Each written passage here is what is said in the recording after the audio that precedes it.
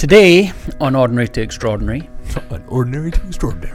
we interview a fine gentleman named Mike Genova. Mike Genova, the owner of Leisure Concepts and Moto Concepts. Leisure Concepts. Leisure Concepts, if you're in the UK. And just a cool all-around dude. Really a very laid-back guy. Mm-hmm. I know, but a great story of just, growing up in humble means. American dream, successful, man. Giving it up, Mm-hmm. and then starting over and taking a risk on the company and becoming ultra successful. Yeah. So, Just very cool. Very gracious, very giving. I mean, something I'm always overwhelmed by when I speak to company owners that do it right. Mm-hmm. They're gracious, they're giving, it's like, wow, you did what for those people? So, yeah, really fun interview. Not sure what the episode number is because we're a few out now, but it's episode yes. We hope you guys enjoy it. Yeah, that's something, and I don't know if it's unique to Spokane, but it's definitely something that's prominent in Spokane, that CEOs and people in the upper echelons of companies are really willing to reconnect and re-engage back down. It's probably a little bit of the size and the culture and the grassroots mindset. Like I went to high school with Scott Morris of Vista, and Were you LC grad? Shadle. Shadle? You guys both? Okay. In Harlan. Douglas. So Travis Karski, those kind of guys. Yeah. So I don't know. It's a small town, but Mm-hmm. ran by not that many. Well, a lot more big hitters these days than it used to be, right? Yeah. As Everybody you starts. know. Everybody starts somewhere, right? Well, I mean, there's just been a lot of influx, is what I'm saying. Oh, outside wealth coming in. Yeah. Mm-hmm. Going to be more of it soon. You think so? Oh yeah. Why not, right? Everybody's migrating to smaller towns. Well, smaller towns, I would say more conservative towns. So I joke about this. We're kind of the cherry in a blueberry pie. So you're getting the best of both worlds, kinda. Politically speaking, cherry and blueberry pie. Yeah.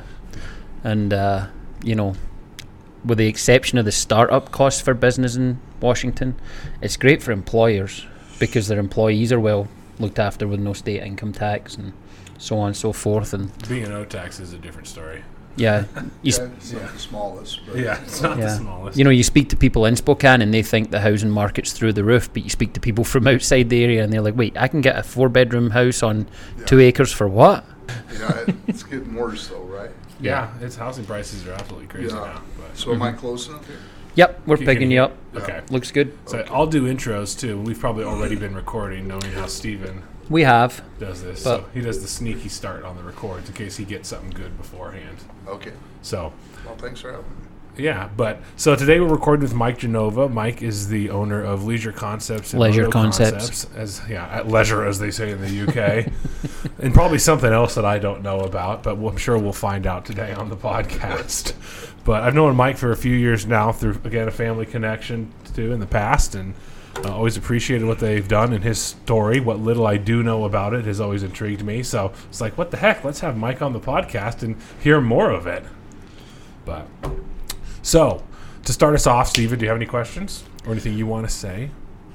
Just that it's leisure and not leisure. Okay, I want to re-emphasize that. Yeah. And tomato, not tomato. Yeah, so I guess we'll start off by you telling us your story and maybe what you do run. So we know about Leisure Concepts and Moto Concepts, and I'm sure there's other things as well, but tell us the background and how you got to where you are now. So, when I was in my early 30s, I got reintroduced to the hot tub industry. I was working for a local company, Pool World, put myself through college and graduated from Eastern and went to work for General Electric. And after a couple of years of employment there, they decided to close our branch. And so I found myself unemployed and had a couple options of staying in Spokane or going to Seattle. And I ended up back in the hot tub business running a distribution branch at a young age, and then was in retail and moved around a couple different places, and ultimately ended up being a factory rep, independent factory rep, carrying multiple lines and doing quite well. And at the age of 32, I decided I've always wanted to be an entrepreneur and own my own business and be in control my own destiny, and So I launched Leisure Concepts with one product called the Spa Caddy. The Spa Caddy was a plastic table that cantilevered into the hot tub. It was actually my father's idea, and it cantilevered into the hot tub for the user to have a place to put their drink or their cigarettes or whatever back then. So we launched the Spa Caddy, which was an injection molded table. I'd had a little bit of money through real estate and so on, and thought I had enough money to enter into business. And found out real quickly we didn't have enough money. Burn through all that? Yeah, and so in '95 we launched the Spa Caddy, and we had a pretty good success selling it to the dealers, but the dealers were having a tough time selling it through to the consumer, and because of that, our sales just didn't climb, and our sales were very small, and so then phase two, I guess, or another step in it was to develop more products, and we developed a plastic injection molded step that snapped together for the hot tub industry. It was the first of its kind, and I had to borrow money, steal money from banks. I was extended with in every form on my credit, credit cards. I had excellent credit all the way through, but I was broke, and we were able to get the step launched, and it helped a little bit. And it's the standard and the norm today in the hot tub industry. Oh yeah, I bought a hot tub and they came with your steps. Yeah. So that's something that I take, I guess, honor in inventing it. So, and then through that whole process, we were trying to develop what they call a cover lifter, a lifter apparatus to get the hot tub cover off the hot tub. And there was a couple out there that were okay, and I worked hard to create one that was good. And I was lucky enough, through the grace of God and help of God, really, to come up with a product that we named the CoverMate 1, and it carried a U.S. patent, and that was which has expired a few years back, and it's the most copied, coveted product in the world in our industry. Yeah. Yeah. So I know you. So you said you were 32 when you ventured out on your own, and I know you have a son at least. I don't know if you have other children. I have a son and a daughter. Yeah. Son and a daughter. Okay. So you had a family at that time when you were venturing out, or close to it, in the middle of it, in the growing years, the hardest years. How was it having a family and trying to manage all that in a business and being broke? Yeah. So when I moved, that's a lot. I was in Seattle, and I moved from Seattle to Spokane, and was doing okay when we moved, and that's when I launched the company. And so our family, it was a good learning experience for my kids, I think, because we were doing okay. We had a nice home on Indian Trail and a boat and a Suburban. We were doing good, and I was making money. And then I launched the company, and all that went away. Yeah. All that went away because we couldn't afford it. It was mostly paid for, but we had to kind of. So you had the American dream. Exactly. And then you gave it up. Yeah. At 30, probably 32, and my kids didn't really know the difference because they were 3 or 4 or 5, but. They were learning quite quickly when we were starving, basically, that if they went to the movies with Mom, they stopped at the local grocery store and picked up a can of soda and a candy bar because we couldn't really afford to do it, at the theater. Yeah. And then smuggle it in. Smuggle it in. Yeah. So, things were going good, and then they went not so good, and then we were able to turn around and things went well. Yeah. So I want to. That's an oversimplification, I think, of what happened. Might be a few details you left out. There's a few years of that in that, yeah. So you mentioned your patent expiring. When that happens, how do you adjust to that? Obviously, you've got more than one product, but how do you adjust to knowing that people are essentially taking your product, copying it, and probably undercutting you, whether they're manufacturing outside the country or something like that? How do you adjust, and where is your major competition coming from? Yeah, it's a really it's a good question, and it's a challenging question, I guess, to really encapsulate into So I think it starts before the patent expires. So what do I mean by that? Our product is pretty much a commodity at this point, and so it's been commoditized, and this is kind of I guess a unique thing, and that is that what we make and what we do and what we provide to the world in the hot tub industry is made by our company, and every other product is basically made in China.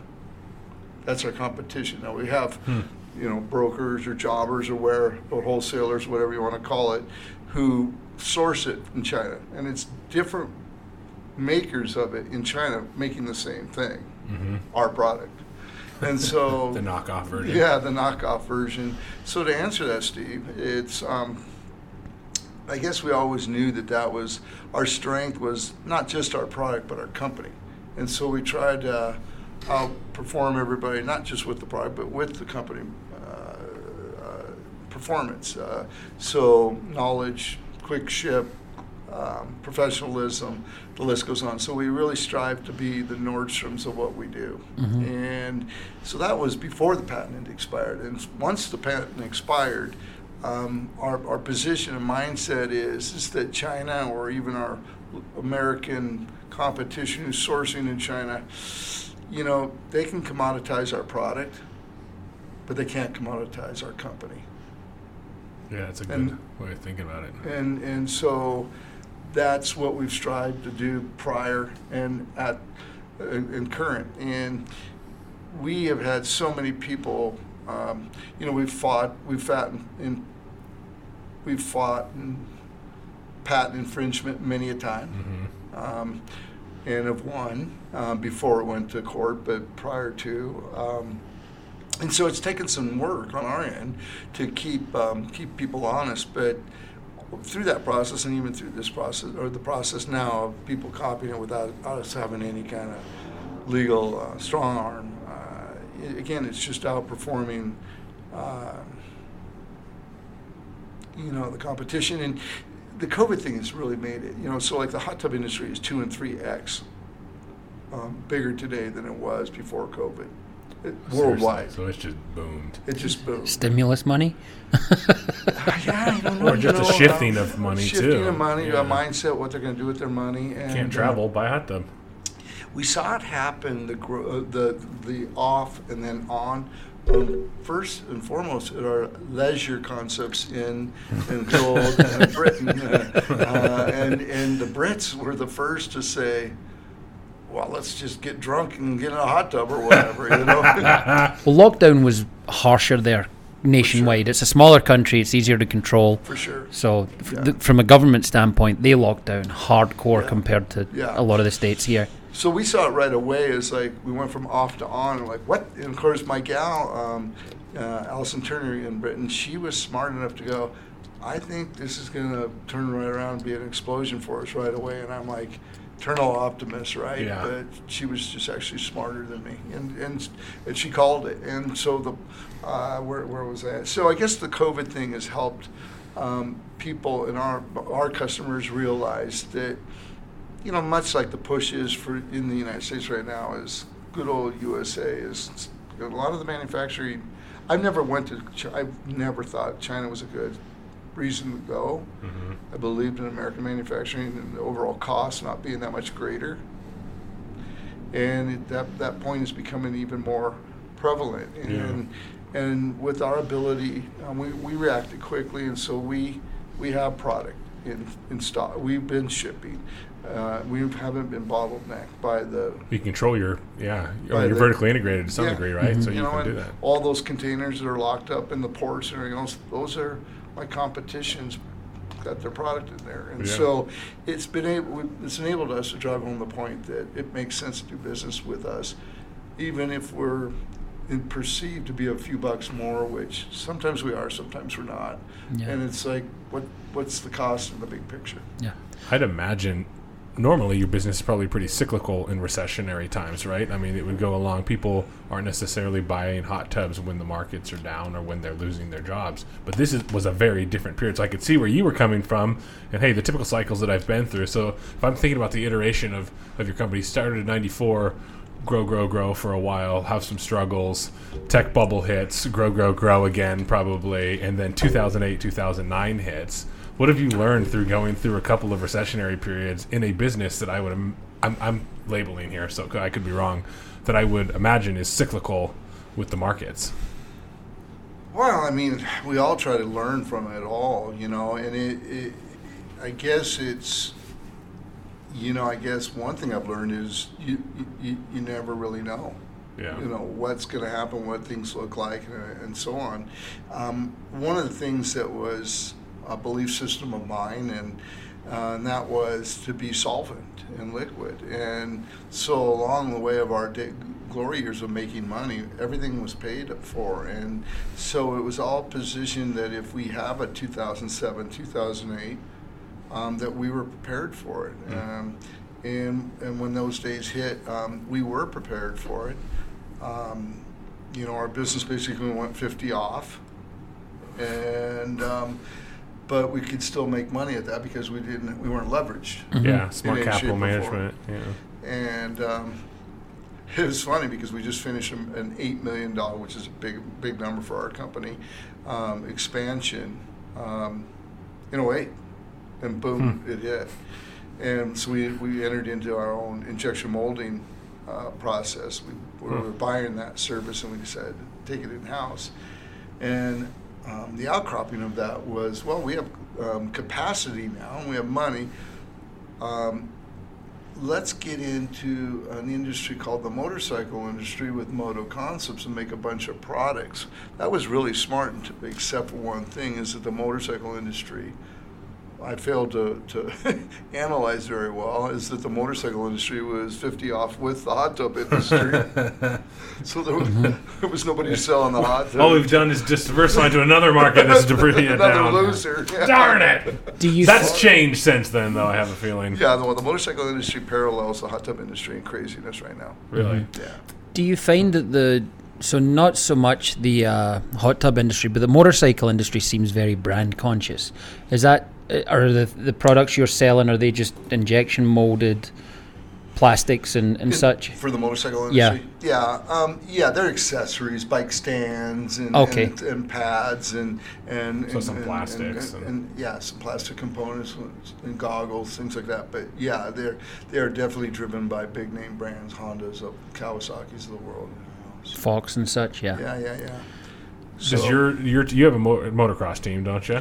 We do have a race team, a professional race team, a high-level professional race team. I Googled it before, too. So I thought Moto Concepts was the race team. And so I was like, oh, Moto Concepts is actually entirely like its own business line. Correct. Too. So Moto Concepts is the name of the product company that we sell products. It was the same business. It is the same business model as Leisure Concepts, and that is, and the industry's parallel really well. Like there's 10,000 retailers of hot tub guys in the United States, and pretty much the same number of motorcycle guys. So we were like, well, we know how to go to a dealer and talk to them and present to them and trade shows and so on. So let's just do that in the motorcycle industry. So Moto Concepts is a product company, and then Moto Concepts Racing is a subsidiary of Moto Concepts, which the racing team was grew out of the need to market Moto Concepts products, so we could actually market and display products at the races.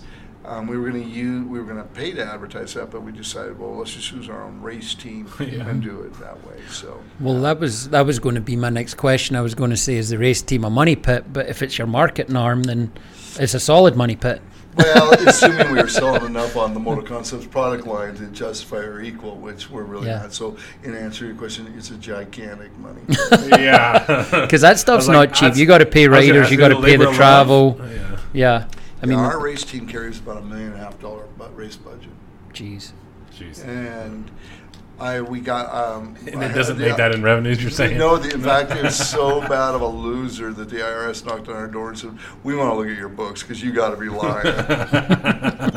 He was there about a half hour and folded the folder and said, "You're not lying. You're not lying. You're just crazy." No, whatever, crazy and dumb. So coming back to the hot tub side of things, I want to ask. So I'm always really intrigued when people decide to go a dealer option, right? So you distribute through dealers. There is no e-commerce platform. You're wholesaler only. There's no direct to consumer. Is that something that you see changing? And is it, if it's not, Would you see yourself cannibalizing your business because then your dealerships might go and start buying elsewhere? Yeah, we have forever not entered into the direct to the consumer via, Amazon and those guys, not to cannibalize, as you term it, the dealer. Our products are kind of dealer dependent, professional dependent for the consumer to know what they need. Okay, so they're advised to the consumer, like, this is what you would want to put on your new hot tub when you buy it. So most of our stuff comes with the hot tub when the consumer purchases it, and so they're dependent on the dealer to make the right choice for them. They mean the consumer, and we're dependent, reliant on the dealer to kind of to display it, merchandise it, market it, and equip the hot tub with good stuff, which is our stuff. So I don't know if that answers your question. It does, yeah. I think, like I said, for me, it's always intriguing as to why people go wholesale and B2B only versus entering that B2C world. There's a lot of players that are trying to be in the B2C. Obviously, it's all internet and electronic driven, and those guys occupy that space. They're really good at it. I have some customers that buy, very few, because we're not really. A lot of those guys aren't the greatest guys, but there's some good ones, and so the ones that we work with are good. They're good. They understand internet marketing really well, and that is that's a know-how. That's an art, and so we leave that space to them, and we supply to them and let them do that. Well, you know your niche. I think you know what's worked for you guys, and you don't shoot the golden goose. It's not easy. That's the problem with, Moto Concepts. We were actually trying to go more B2C because it's very common to go B2C if you need this or that. But the challenges, and especially it's hard, it's a bigger challenge today than it's ever been, because while it's easier because of the internet, it becomes more complicated. That's such a moving target of how do you stay in front of the customer, so it's not to market to a consumer base takes a lot of know-how, a lot of money, and extreme marketing really to penetrate that mark. I mean, that's a lot of folks you got to market to in a lot of different avenues. But so you said you grew up in Shadle grad, grew up in the Shadle neighborhood. What did your folks do? My dad was a realtor here. Was he? Worked for Dave Black's father, James Black. Oh, seriously? Yeah. And my mother ran the credit department at the Bon Marché, which was the Macy's. Right down here. Yeah, right across from our old office too. I remember looking at it all every day. The M building now. So that's the apartments. But when they did credit back then, it was all bookkeeping, right? I mean, it was a book that you kept. It was credit department and combined with the cash office. So if you needed to go pay your bills or get cash and all that, it was old school, glass window, the deal, right on the fifth floor of the Bon Marché. That's funny. Yes. Yeah. So what did you think then, growing up, that you were going to be? Where did you see your life going? As a kid, I mean, what did you want to do? You said you wanted to be an entrepreneur, but what does that mean? Yeah, for sure. I was always kind of a kid that was self-employed. Going through college, I had multiple jobs. I had my own lawn mowing business. Yeah. My girlfriend and I would mow lawns from 8 in the morning until 2, and then go to Coeur d'Alene and do whatever we did back then. and so I don't know.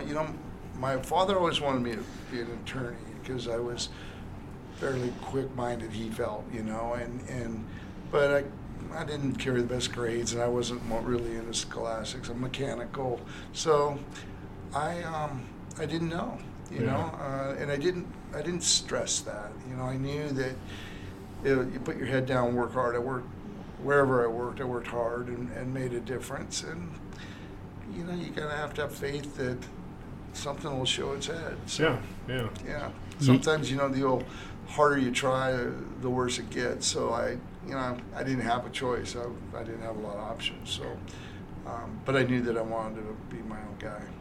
You don't strike me as a lawyer. I feel like you'd be fun to have a beer with. Be a fun litigator. That's why you want me to. Yeah, I was gonna say you wouldn't like transactional, but Mike in court could be fun. Or not. Yeah. So obviously the business is based here in Spokane. So let's say you're talking to somebody outside the area. Talk about the benefits of having the business here in Spokane, because I've been on site. Your premises are amazing. Came and visited with Jeff, your CFO, there a few weeks ago. So we're looking at working together actually. But he showed me around a little bit. I mean, that's an impressive facility. You've taken a little slice of Spokane and made it something that's. I mean, you're shipping all over the world at this point, right? So talk about the benefits of working in Spokane, why you're here, and what you think would benefit other business owners from coming here.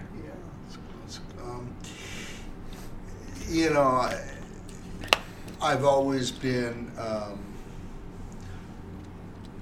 proponent of Spokane. I have friends that moved to the west side and the shiny, glitzy lights, and I've lived over there. And sometimes, especially 10, 20, 30 years ago when you drive through Spokane, some of the areas are kind of rough, But on the flip side, I've traveled quite a bit of the country, and I just don't know if there's really, in total, a better place to live and a better place to really raise kids. You got 4 seasons. As the older I get, the more I don't like a couple of them. But Which ones, Mike? Yeah, I can't imagine. Just call me in January. You'll know where I'm at in Hawaii. But so the June through October, November here. It's just ideal. Delightful. So the weather's good. The golf courses are plentiful. We have great parks. So it's just a great place in terms of its geography and its climate most of the time. We're close to Canada. We're close to Idaho and Montana. So you can get all kinds of different flavors of, the big cities of Seattle to the cool towns of Kalispell, Montana, or whatever. Mm-hmm. So it lends itself well to that, in my opinion. And then so the quality of life's good. If you like to fish, golf, whatever, the quality of life is gigantic here. And the work ethic has always been good. People are, for the most part, friendly and neighborly, and probably the same reasons you guys like it here. Yeah. So on a business side of it all, I feel like it's probably one of the more affordable places in the United States, or was. Who knows anymore? But to really run a business, real estate is affordable, and wages are affordable and commensurate with what we do, and. Yeah, the cost of living isn't astronomical. Yeah, cost of living hasn't. Wages keep pace with it, so. Always has, and it's a little on fire now. So things we're all trying to figure out. Right now might be an exception to that rule. If we're, who we really are, but so and so, access to labor has never really been a problem. And so, it's been an easy place to do business. I think it is a good, easy place to do business. There's savings to be had, and there's higher prices to pay for other things, freight or whatever. So. I would add one more thing. Our airport is magnificent. Being able to get in and out of that airport in minutes. Pull up, get out, check a bag, through security, street side almost. But it goes everywhere. People laugh at me because I'm the guy that's running to the door before they slam the door on the airplane. But not, you can't really do that anymore. But people are like, what time's your flight? It's like, well, I have a 9 o'clock flight. Well, you better leave at 7. I'm like, I will leave at 8. Drive for 20 minutes, park the car, and get through security. I'll be on the plane. You know, like Yeah. no way. I'm like, so to your point, I couldn't agree more. Yeah, I love It's it. super, especially with TSA pre-check. You walk Yeah, on totally. through. Yeah. Especially if you're not, checking bags, right? Yeah, seriously. Kids kind of screw that up, though. The check bags thing anymore, if you're flying with kids, we used to be so efficient. Yeah, that gets all blown to heck. But what was I going to ask you, Mike? You've got a whole page worth of I notes do. there. Oh, in our interactions outside of the office, I can tell that you seem to have like a genuine love, I'll call it, for your crew, your employees, your team, your people, right? And so it's like, where does that come from? And then what have you had to learn for managing people? Because having a heart and appreciating your team and loving on your team also can mean, some difficult conversations at times too, where you got to let people go. You have to be the boss too. So how do you play that role of a genuine care for your team, yet the boss? Well, I'm a man of faith, and so the Bible's pretty strong about just telling you how to think and view others and so on. And so I use that as my roadmap, if you will, or my guide to who I want to be. Now, with all that being said, I mean, I'm probably such a hard guy to get along with that most of the time, so that's why I overcompensate the guys. Now, I do have a love for the people that work for me. I've been blessed. I have excess. What do you do with excess? You either, invest it or spend it or give it, one way or another, right? And so the people that work for me, a lot of them have had hardships. A lot of them are from, war-torn countries of Bosnia and such, and so they've not had great lives. But we also have Americans that have had great lives. So everybody has to earn their keep, and if you earn your keep, we treat you well, and why not, right? So if you can't treat the people that really are helping you be successful, you can't treat them with love and excess. I mean, who can you treat well? So, we give a lot, but we demand a lot, and and it's brutal right now on my guys because we're so busy. We're working 60 hours a week, which isn't really impossible to do if you do it a week here, a week there. We've been doing it for a year. Yeah, that's a lot. My guys are beat up, but so I mean, of course there's all the business philosophy of that of less employee turnover, higher efficiency, productivity, but that's not really the drive. The drive is, they deserve it. Why not? Yeah. Is there a particular thing that Leisure Concepts does to show appreciation? Like I remember, Tyler Lafferty, we interviewed him, and just knowing Tyler and 7'2" and 44, it's like they do a sabbatical for their people to show them off, or they do what they call shout outs in their team meetings, where it's like, hey, my name's Ben and I want to recognize Mike because Mike did this week, to show appreciation for your teammates and stuff too. Do you guys have any things or processes that you've implemented in Leisure Concepts that you find unique to show appreciation, even ways of recognizing people when they've kind of gone above and beyond? Well, a lot of our work is pretty, rudimentary, repetitive work. So it's kind of tough, but we try to recognize guys like that as human beings for a lot of, for obvious reasons. I don't know if we single out. I don't know if we do anything that singles out Employee of the Month or Employee of the Year. We've thought about it and everything else, and we wrestle with that.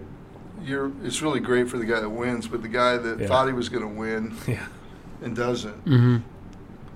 It can be a bummer. So double-edged sword. Yeah, kind of. So you can create resentment, I would guess. Yeah. Some of the things we do, I'm pretty proud of, and I don't want it to come off as any kind of boasting or braggadocious, but every person that works for our company has a minimum of $350 to $500 car stipend. So every car in our parking lot's a brand new car. It has to be a lease. I won't let them buy it.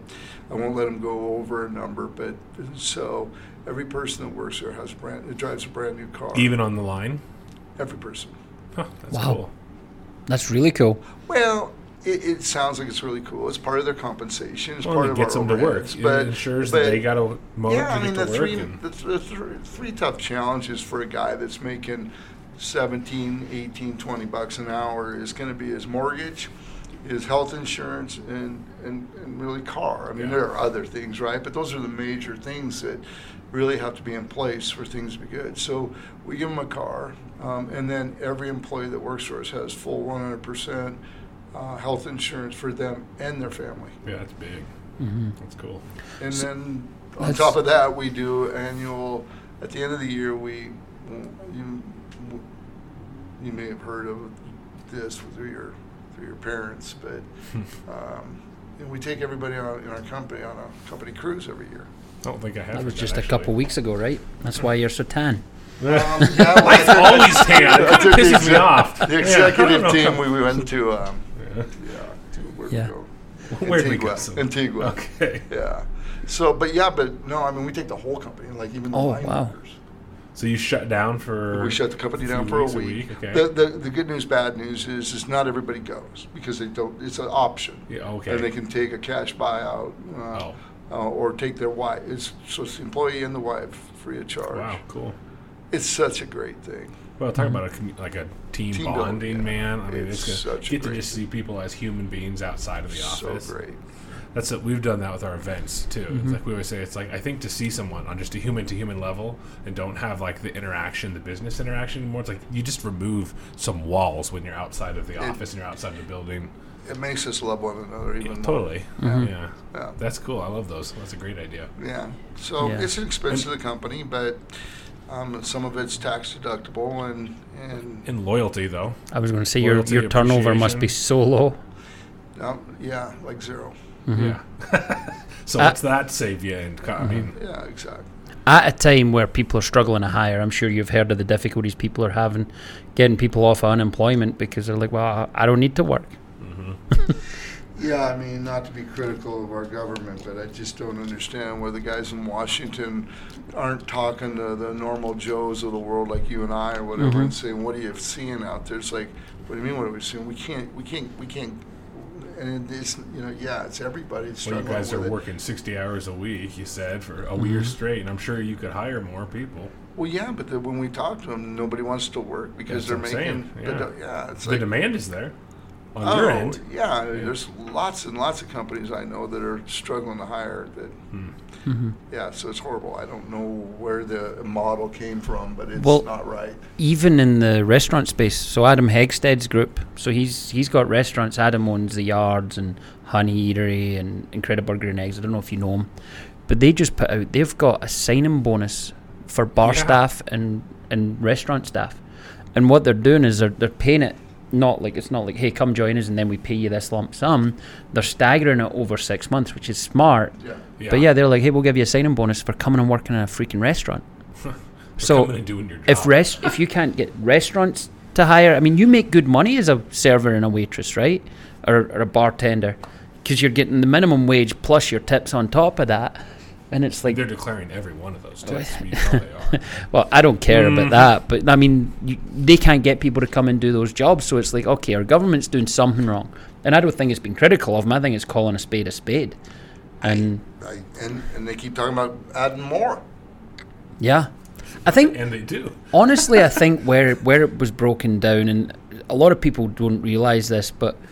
people were getting money even if their income wasn't affected by COVID-19. People that never lost their job are getting money. And people that... checks, and it's coming, and it just... it changes the game. Well, I mean, to that point, when the Triple P came out, a lot of my company, and I got other friends that have companies, and we weren't really affected. We needed to have our guys working, and through the advice of our bankers and such, they said apply, and we did, and we got money, and we took the money, and when I got the money, I was trying to really think about, trying to give it back. Yeah. And I went to some of my fellow buddies that are business owners and said, we should give this back. And I couldn't get buy-in from any of them. Really? Yeah. Yeah. I had that was a hard one. I actually dealt with a couple of business owners that struggled with what to do with that. And my question for them was always like, do you feel that you would be a better steward of that capital than the government? Okay, I can agree with that. And some of the other counterpoints were like, well, there have been many times where they've taken money from us when they really shouldn't have, and so on like that. Yeah. So, fortunately for us or whatever, it wasn't a gigantic. I mean, I guess what I'm saying is if there were other legitimate companies that were trying to be responsible for the PPP, maybe it wouldn't burden our government so much. But that shows the naivety of me of thinking that the government doesn't, they just turn the press on one more time and make more money. I don't. Well, I noticed, and it happened in the UK as well, where certain companies that were cash heavy, shall we say, very large companies that took PPP, soccer clubs and things like that, they made the news. And it's like, look down the road, like every business on this road took that free money. And I agree with you. I mean, it's like there's a story, and I can't remember what book it's in, but essentially this guy got unemployment from the government for a short time and he couldn't figure out how to give it back. Was that a book that you talked about? I can't remember, but I've heard this story before. Yeah, the guy, literally there wasn't a mechanism. He wanted to pay the government back for the unemployment he got. He's like, I don't need this, take it. And the government wouldn't take it. There was no mechanism to give it back. But similar to what you're talking about, like, is this really ethical? Is it unethical? And I agree 100% with what you're saying. I mean, looking at me, I see how much I give the government, and it breaks my heart because I know it's mismanaged. Yeah. For sure. So we talk a lot on the podcast about habit and routine and creating positive habits and routine for things that might be difficult. Is there certain things that you've implemented into your daily routine and habits that you found to help get through some of the things that you might not like to do daily? Or what's your morning look like too? Yeah, I'm 62. Okay. My Social Security eligible. So I'm blessed that my program, either by luck and or design and the right guys, my program over at Leisure runs day to day pretty well on its own. And I was just telling my wife that last night. She was like, "How was work?" And I'm like, "It was fine. I don't really have that much to do there, So I'm the lead guy still in design and creativity of new products, and still probably the best guy there for fixing whatever problems we have in product and stuff. But outside of that, in marketing, I guess Sandy and I, my wife, we focus a lot on that. But that's not really a full-time job anymore. A company runs well. So in answer to your question, my morning is I spend a lot of time at home before I go to the office, just enjoying my life while working and on a lot of phone. This is my. It's your office right here. It's my office, an iPad and cell phone, and a cup of coffee and gym shorts, and it's doesn't sound like that sucks. It's not bad. No, I'm self-motivated, so it's not like I'm not doing anything, but it's good. If I want to go on an hour and a half walk with the dogs and talk on the phone to customers or so on walking, I can. So. In summary, my day is, I'm pretty lucky and blessed. But, it always wasn't that way, right? Yeah. So the habit I have probably still is calling and saying, what do we got planned? What do we got cooking? Driving the sales guys. So. Do you guys do sales meetings with your whole crew? Oh, you sure. get on, Oh, sure. Firm sales team? Yeah, oh, yeah. So is that inside sales, outside sales? What is your sales team? How's that? Yeah, it's mostly made inside. Up? Yeah, Okay. It's a combination of most of it's inside, and when we have an effort that goes inside and outside with a couple of guys. But our company is really, really simple, and I take actually pride in that. Is that we make the dealers very aware of what we do via pounding them with. Electronically and trade publications and trade shows, and so everybody knows who we are and what we have, and we make sure we're working them real hard. And and we ship it to them. So it's a real simple business model that works. We'll do in excess of $30 million this year, and we've got 35 employees. That's awesome. Phenomenal. Yeah. So you mentioned trade shows. Obviously, there hasn't been any for nearly a year and a half now. Yeah. Luckily, you got some brand With that, recognition. do you anticipate incurring the expense again? Do you think you'd be It's a great conspicuous in your absence, or do you think you'll great go question. anyway? Yeah. So we're really on the fence with our next major trade show is in Dallas in November. And, it's one that we would normally have attended. It floats the country in terms of venues and destinations.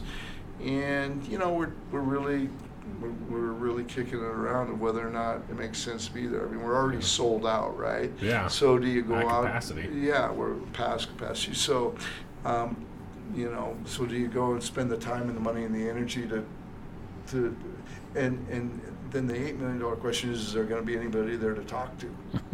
Yeah. That you're not already talking to, right? Well, and then, so it's a great question, Steve. We're going, or we're slated to go, but we have an injection cord at any point in time that we can pull. So it's a tough one to evaluate. It's a tough one. We're trying to work with other industry peers to try to assess what their belief system is too, and they're all facing the same thing. It's like we're going to go and spend money to sell more when we don't need more sales. I think the hard part with that is, though, it's the same in this. Like, we talk about marketing and doing the positive habits all throughout the sales cycle here, like at 10 Capital. Like, there's periods of time where you get a bunch of clients that come on, and then there's periods of time where you have no clients that come on. But even in the periods of time where you have a bunch of clients coming on, you still market and you still go out and you still do those positive habits, because you never know if those are the things that lead to a sale and be the catalyst to get you out of the lull that you might be in later on. Well, there's the old saying, there's no, in business you're either moving forward or going backwards. Yeah. They can't really put it in park. And so if we become complacent and sit here and just rest on our laurels, we're trying to put it in park, right? Yeah. And whether it's the sales numbers that have to be going forward or the sales effort, it still has to be. So you're either going backwards by doing nothing, or you're going forward by doing something. And to your point, it's like you want to lead, you want to stay in the front runner position, you want to be prevalent, and it's I guess rest on your laurels is not really the best way to do it. So those trade shows you're talking about, are those hot tub specific, or are those just like pools, hot tubs? Pool and spa, yeah. Okay. Yeah, and they have, they have other categories. They have patio furniture and barbecue and other things like that too. So yeah. So you're 62, you said. That's, in my world, we're touching up on retirement ages here, Mike. So what do you want your legacy to look like? What's the company?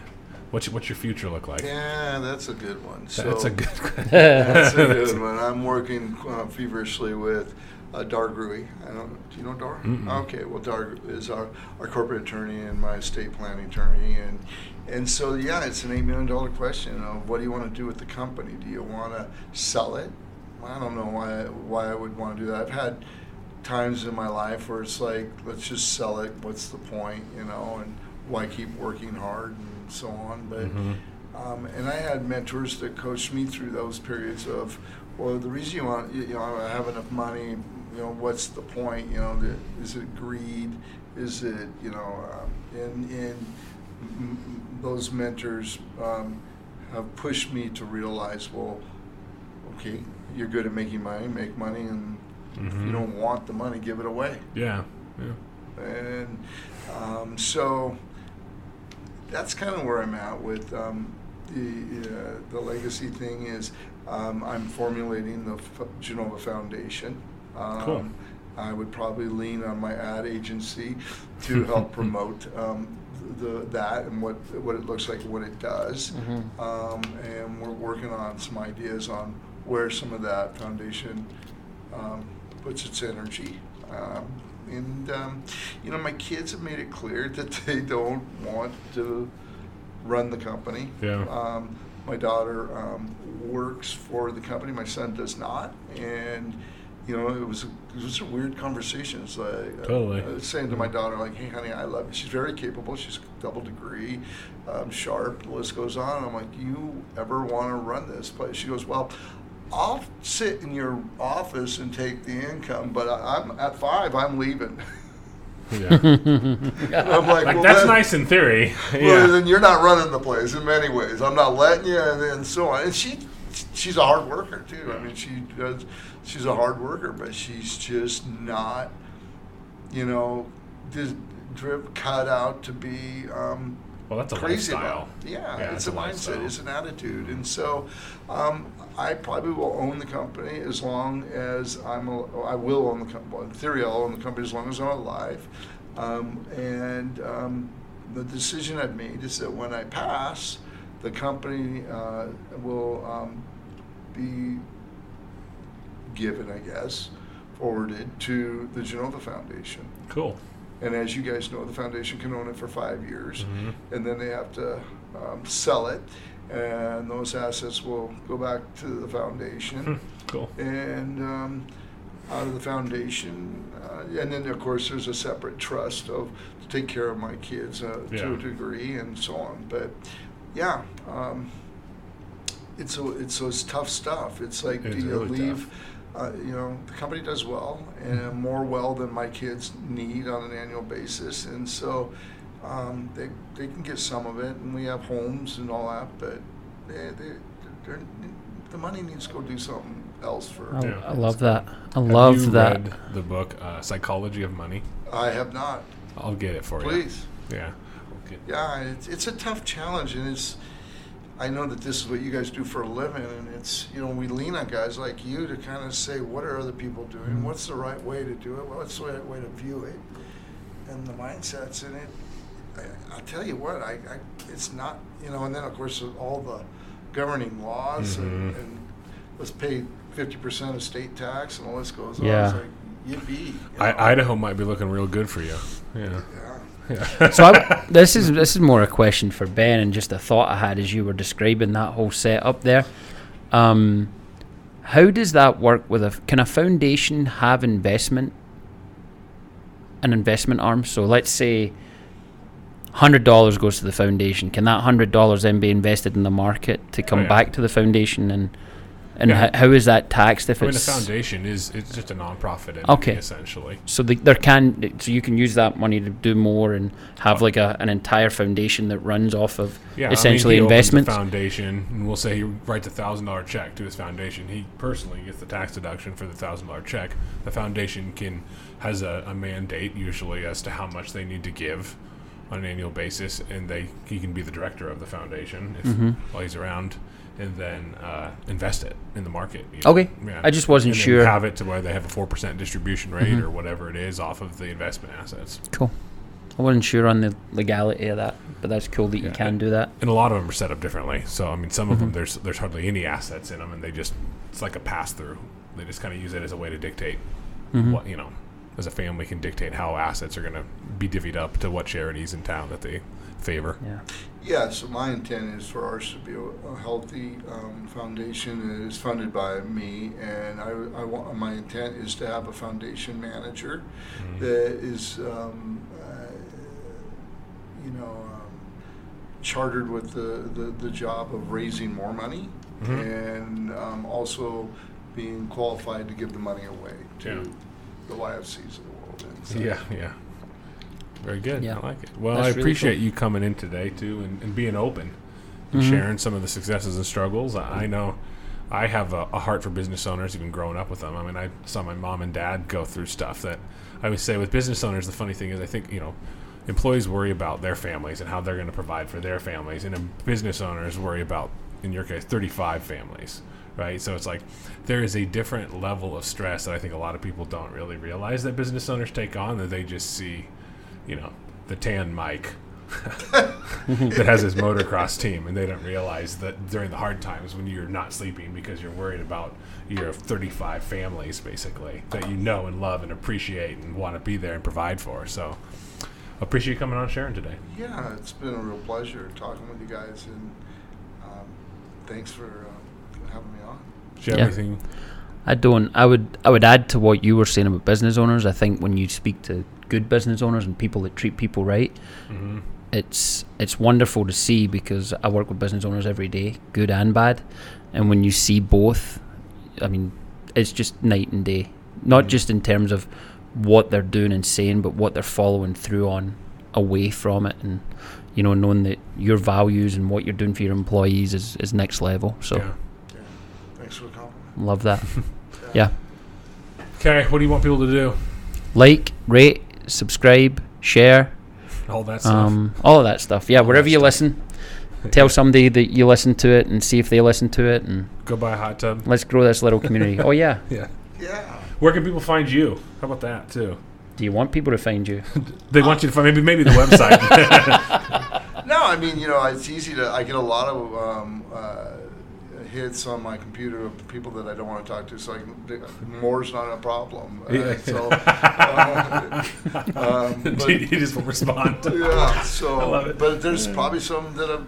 In all honesty, I'm an open book. It's Mike@leisureconcepts.com. There you go. LEISURE.com. So. Here come the How was it? solicitations. Leisure concepts, you said? Well, Yeah. yeah. Yeah. We're in America right now. Not so- leisure. That would be LEAZURREE or something.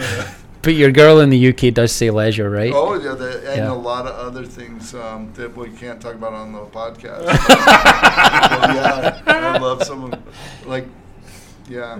I love it. But it just stops there. So, pissed. In our language, if you're pissed, it means you're mad, right? Yeah. In England, it means you're drunk. Yeah, steaming You're drunk. pissed drunk. Yeah. Hey, you're pissed drunk. Yeah. Yeah, there's lots of little idiosyncrasies. Ben's heard a lot of them. I still swear like a Scotsman. So. Yeah. So, this is we didn't tell you. We do have an E on this podcast, which does mean it is explicit. Yeah. This is a first though. You swore before we did by saying pissed. Is pissed a swear word? I guess it is, right? Is it? It's kind of a cuss word, piss. As far as this podcast goes, it's not. Yeah. But today But- we'll say This is it is. this might be the first time that it hasn't been Ben or I that said a naughty word first. That's bullshit. All right, thanks again, Mike. Yeah, my pleasure, guys. And you guys know what to do. And then until the next time, be good to yourselves and to each other. Boom.